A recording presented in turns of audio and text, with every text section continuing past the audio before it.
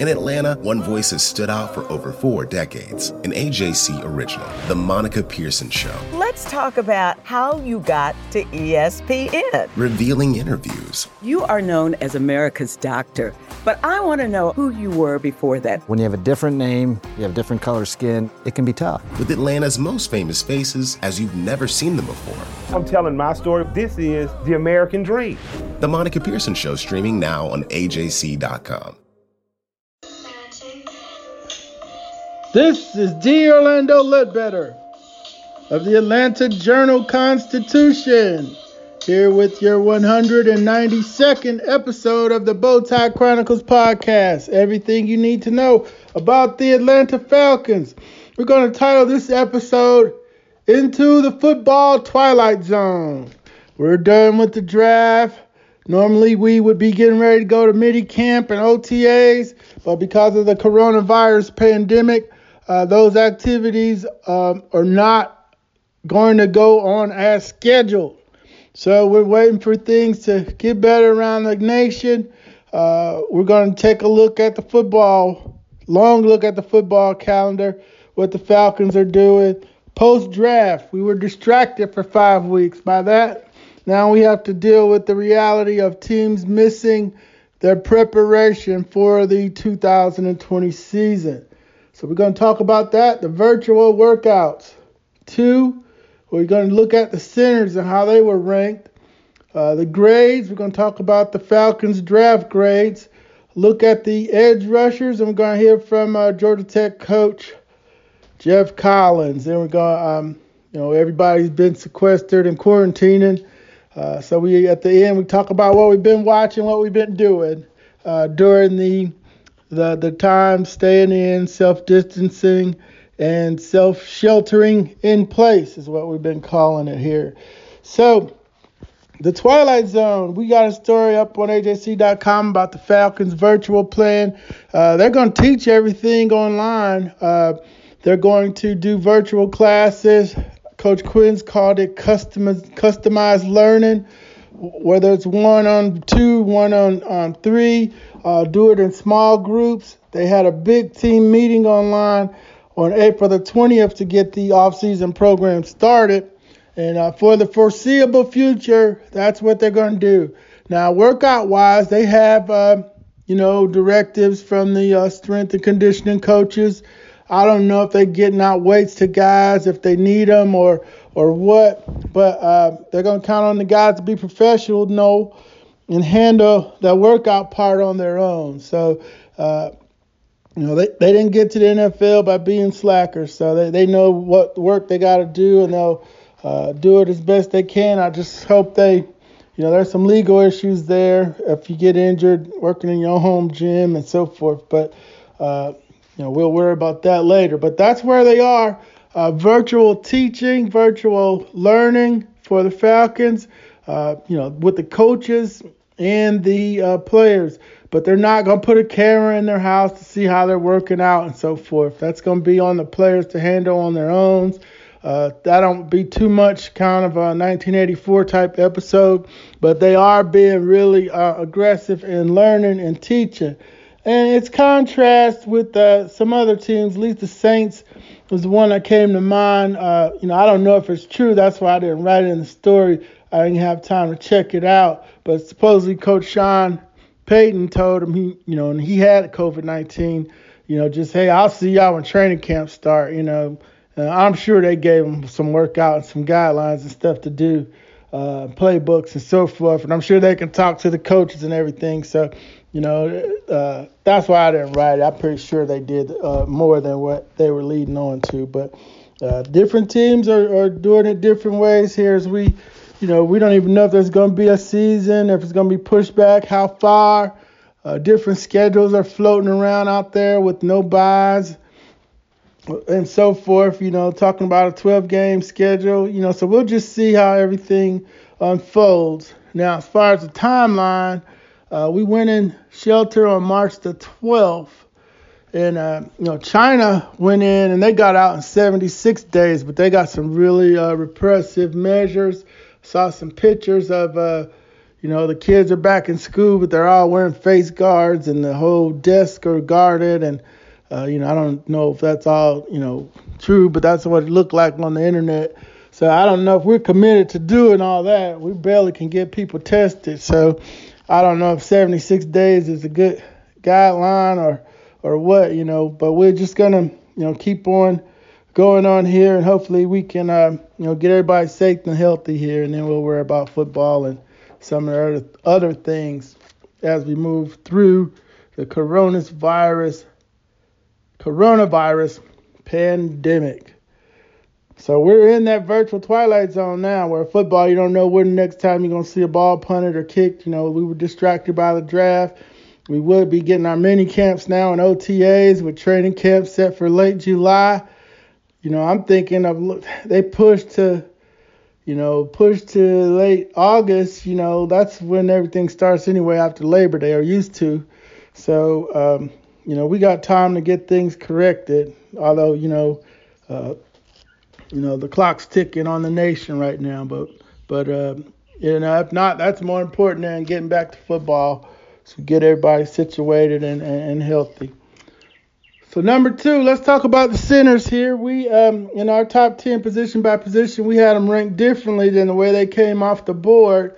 We had LSU's Lloyd Cushenberry number 1, Michigan's Cesar Ruiz 2, and then Matt Hennessy 3. The Falcons selection in the 3rd round, 78th overall pick. Now, Ruiz went off the board first in the 1st round at 24.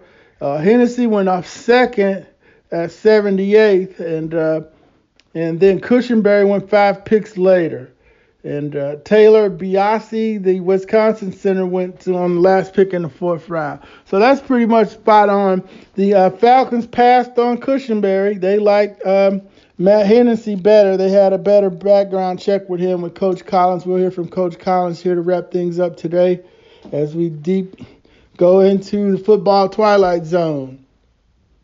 Now, the Falcons grade, our report card's up. It's a C+. Okay, and C minus. No, C minus, because it was almost a D+. But we look at all the other grades. The general consensus is they took A.J. Terrell high, but the Raiders were going to probably take him at 19, so he wasn't going to be there in a second. So they got the corner they want. Now, was he going to be better than Christian Fulton, Trevon Diggs, and James Gladney, the 3 other corners that were kind of lumped in with him? The Falcons thought so they took their guy. Now, between those two, there were a lot of players that some of them may turn out to be better pros than Terrell, maybe not. So that's where the Falcons did. They get their scheme fit guy, overdrafted him. Marlon Davidson, they probably got him a little bit higher, a little bit later than he was expected to go. A lot of people had him in the 1st round. So that was a good value pick. And then Hennessy, a lot of people had him in the 2nd round. I told you where we had him. And, they took him there. They need a left guard who can maybe be the future heir apparent to Alex Mack at center. So they're comfortable with those 3 picks. We got our depth chart out, and we went on and moved all of them right to the front of the line, with Davidson being in a timeshare situation with Tyler Davidson. So the grades, B+, NFL.com has got the highest grade. But I mean, how are they going to objectively grade their own teams? They're owned by the team, so they're going to tell you how great everybody's draft was. So, but that's the high. Then the low was the D- out of the New York Post. They think the Falcons panicked when they couldn't go up and get Jeff Facundo or E.J. Henderson. They took Terrell way too early. He was the 29th ranked player, and they took him at 16, but they liked him, so that's why they took him. Now, if this Murray kid goes on to be a Peter Willis, then we got another Jamal Anderson situation where the Falcons took somebody on need and a greater player behind him ends up going to the Hall of Fame. That's happened a whole bunch, in when you drafted for need. It happened when they took Parade Jerry to play tackle when Clay Matthews Jr. was sitting there.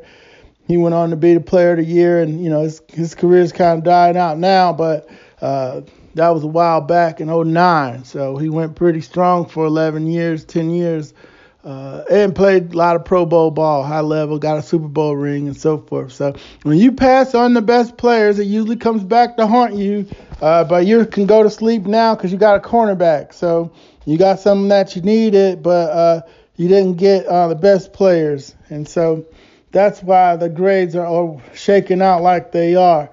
The other point here, the two guys in the fourth round, Mykal Walker and Jalen Hawkins, God bless them, but neither one of those guys were in the top 250 of Pro Football Focus.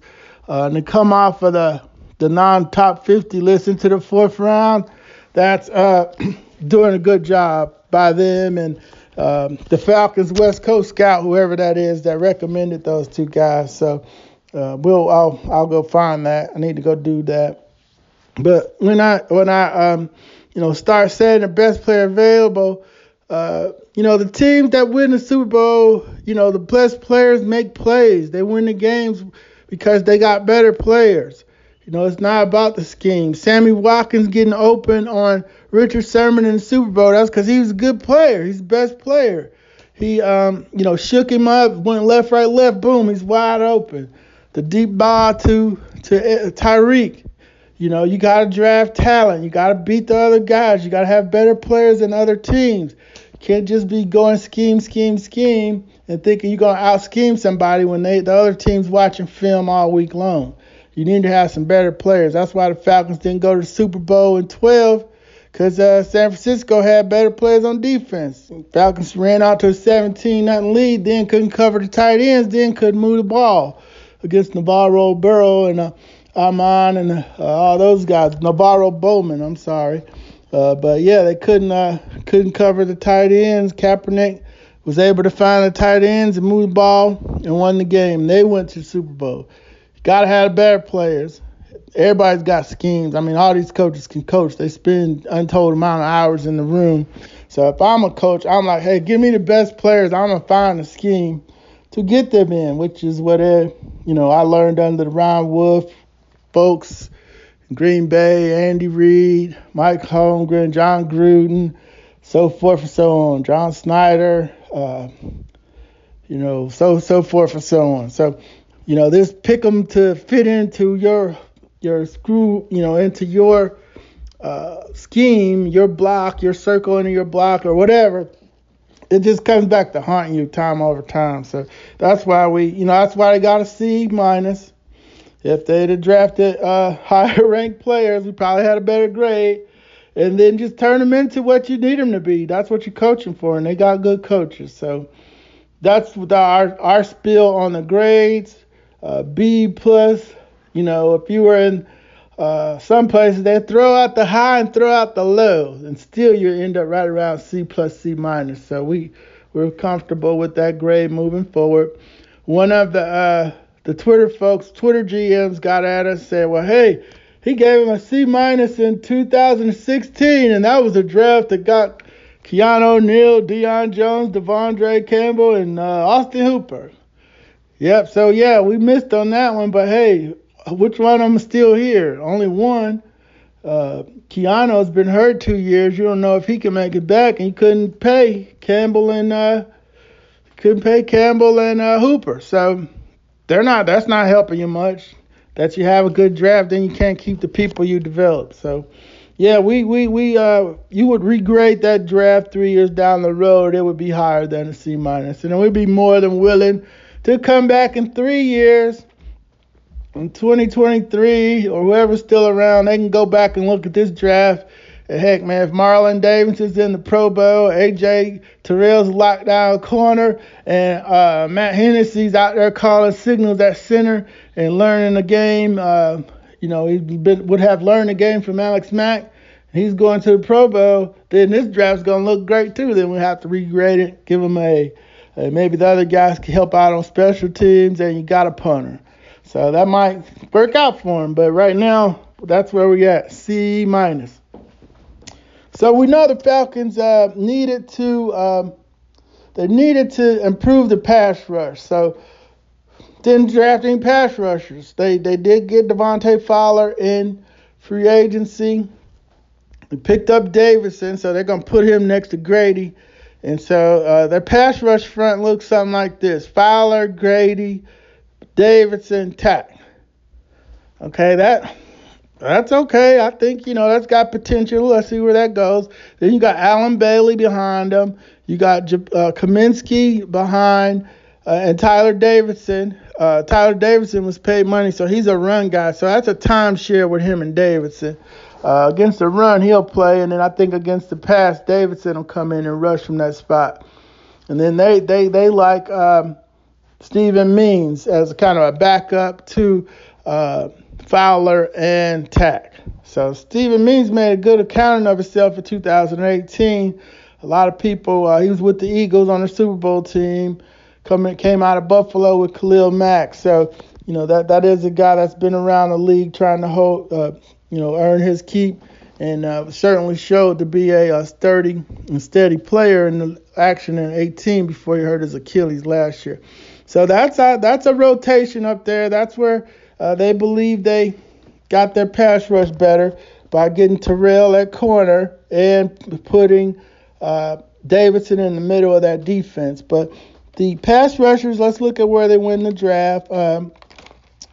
After Chase Young went, we had Clavion Chason from LSU didn't go to the 20th pick. 18 picks later, Falcons passed on him. Yetur Gross-Matos, he went to Carolina at 38 in the second. Davidson went 47. Darrell Taylor to Seattle, 48. And A.J. Epinesa, 54 to Buffalo. So the Falcons passed on all of those guys because they went Davidson, 47. So they passed on Taylor to Seattle and Epinesa, who, a lot of people had coming here in the first round pick. Now, the third round is where all of the defensive ends went. That's where people started feeling comfortable taking the ends. We got Julian Okwara from Notre Dame, went 67th. Jabari Zignaga from Florida, New York Jets, Sprayberry High, 79th. Terrell Lewis, 84th, Alabama. Anthony Jennings went to New England, 87th. Jonathan Grenard from Hiram High here went to Houston at 90. And then Alex Smith out of Charlotte, UNCC, fighting Cornbread Maxwell's. He went 102. Well, no, they're the 49ers to Pittsburgh. So that's where your edge rushers went. We'll look and see. It was a down year edge rushing wise, and that's where all the folks went and so forth. So let's wrap up here. We're going to hear from Coach Collins. He coached Matt Hennessy at Temple. And let's hear what he had to say here about his former pupil. Or saw that he was going to be a center and not a right tackle like he was up in at Don Bosco Prep. Yeah, he can play anywhere across the line. He's highly intelligent, and I think you guys have seen the short time we've been here at Georgia Tech. We value position flexibility. We stress position flexibility, moving guys around all across the line, both offensively and defensively. Different skill positions on both sides of the ball. So position flexibility and cross-training guys, that's in our DNA. And, Matt was able to move around a bunch of different spots, but just being able to direct the entire flow of the offense. He's such an intelligent person, does such an unbelievable job with film study, understanding all the intricacies of the offense, the center position. He really could affect the game for us the last 2 years. And, I just think the absolute world of him, his work ethic, his determination, his character, his attention to detail, but also his athleticism to be able to play wherever, the opportunity, unfolds there with the Falcons. I have full confidence that Matt can play anywhere across the line that they need him. Yeah, they said they're going to start him at guard, and, you can envision that happening for him. Absolutely. He's highly intelligent, very flexible. He'll be able to adapt to any situation and be able to do it at a very, very high level. And they talked about his intelligence. Y'all didn't notice he was pretty sharp coming out of high school then, and can call out the fronts and help with the signals and everything. Yeah, absolutely. I mean, if you spend 5 minutes talking to Matt, you can tell how intelligent he is, how thoughtful he is. All those kind of things. He has that at a very, very high level, and he sees the game like a quarterback. He prepares for the game like a quarterback. He's very methodical, very meticulous in his approach to the game. But the cool thing is, once you put the ball down, it's time to play. He still has that edge, that toughness. The teams look for. The single-digit tradition at Temple University of toughness, physicality, work ethic, all those things is a great tradition. While I was there, we awarded Matt one of the coveted single-digit jerseys just to stamp how tough he is. Now, obviously, as an offensive line, he can't wear the single-digit jersey, but every single day at practice while we were there, Matt would rock that number 3. Right. And it was really cool to see, somebody that's 6'4.5", 300, rocking that single digit. He made that thing look good, and it was well earned, and so just really, really proud of him. Yeah, but I was at Pro Day, but I respect y'all space. I could see when you and Thomas were talking. He said yesterday y'all were, he was kind of doing the cross check with you on Matt. Then, what were you able to, give him, in that information session? Yeah, so the same things that I've been bragging on Matt, the same ways I would brag to Thomas and to Coach Quinn. And here, the really neat thing about being at Atlanta's college football power is that we've become really, really close with the Falcons organization. We're a sounding board for them on a lot of the guys that we coached at the previous place and the guys that we're developing right now to be future NFL stars on the Georgia Tech roster. And just that relationship piece that we try to offer up to every single NFL team. We have an open door policy. 24 hours a day, 365 days a year. Obviously, when we're back being able to see each other again. It is an open door policy. We want NFL scouts in. We want them to see what the Georgia Tech student athlete is made of. And I think you see, we've had 7 guys from Temple University get drafted over the last 3 years. I'm hoping 1 or 2 more comes off the board today. But then in retrospect, there hasn't been at Georgia Tech a non-specialist drafted in the last 3 drafts. So we got to get back to that at Georgia Tech, where we're recruiting Sunday players, we're developing Sunday players, and the cool thing about our place is once they get a degree from Georgia Tech and they have that NFL career, they're setting themselves up for an unbelievable, successful life, with the partnership of both. Yep, no doubt, Coach, no doubt. Have you all heard anything on Davidson and Cottrell yet, or that's just going to wait to the end of the draft today? Yes, so I'm in a group text with all of them, and we've been texting all day, and obviously keeping our eyes on the last part as it winds down. But I know from personal feedback how many teams really like them, and if they don't get picked up at the end of the draft, I think some teams are going to be coming after them really, really hard. Because I think Tyler is a really good tight end, can do a lot of things, has unbelievable special teams value. I've heard about Nathan Cottrell, that he is the number 1 special team specific guy on a lot of draft boards. And then Jared Southers, back to that position flexibility. They know they can get him into a camp. He's going to be able to move across the line up and down and might have a chance, once he gets on somebody's roster, to stick. So just excited about their day, but just the days of Georgia Tech being in the conversation of getting drafted at a rapid rate and at a high level, those days are coming back the way they're supposed to with a team that represents downtown Atlanta. Well, Well, all right, Coach. I certainly appreciate that. Y'all going to make it a little bit more busier for me on Pro Day then. I'm looking forward to it. Yes, that is the plan. And seriously, next year, I think it's going to be, our guys put on a show this year, even though we only had 4. Mm-hmm. They represented, our program very well. And then we've got a larger senior class next year, and there's some really, really, really good players that I think are going to come out and put on a show to show that they belong at the next level and belong at a high level at the next level. Okay, well, I'll be looking forward to it, Coach, and looking forward to seeing y'all play. Thank you, Coach, and stay safe in this thing and keep all your boys together. Thank you. Will do. Thank you. All right, bye now. There he is, Georgia Tech coach Geoff Collins, trying to put it together down there on the flats on North Avenue. Good luck to him and his staff. And Matt Hennessy was one of his guys.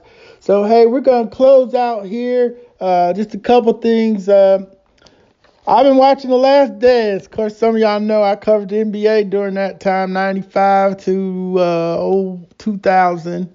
That was the Rockets' 2 titles. And then the Bulls 3-peat, then the start of the Spurs run. So one of my big stories was on Latrell Sprewell going after P.J. Carlesimo. He's from Milwaukee, and we had to do the life and times of Latrell Sprewell. But, covering Jordan and all that, I've been enjoying that. I forgot all about how rowdy the bad boys were. And I remembered where I was when Jordan hit the shot on the Craig Elo and the Cleveland Cavaliers was driving up 71 coming back from the Kentucky Derby. And he took the heart of Cleveland that day. Cavs should have won a couple titles back then, too, except for Wayne Embry traded Ron Harper for Larry Bird Jr. That would be Mr. Danny Ferry, who was not Larry Bird Jr.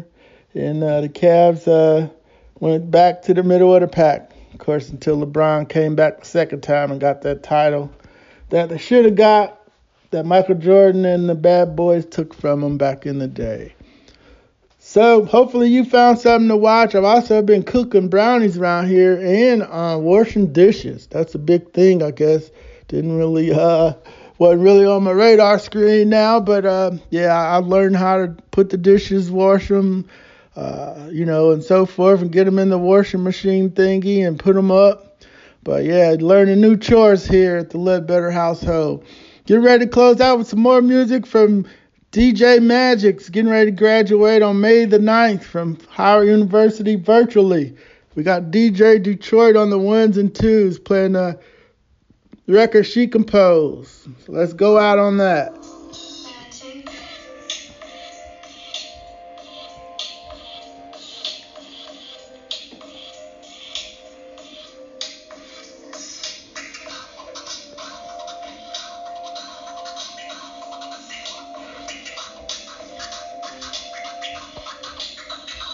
The AJC's trusted veteran political voices, Greg Bluestein, Patricia Murphy, Tia Mitchell, and Bill Nygut, are the essential source for Georgia politics. The Atlanta Journal-Constitution's Politically Georgia. Sign up for the newsletter, download the podcast, subscribe to the AJC.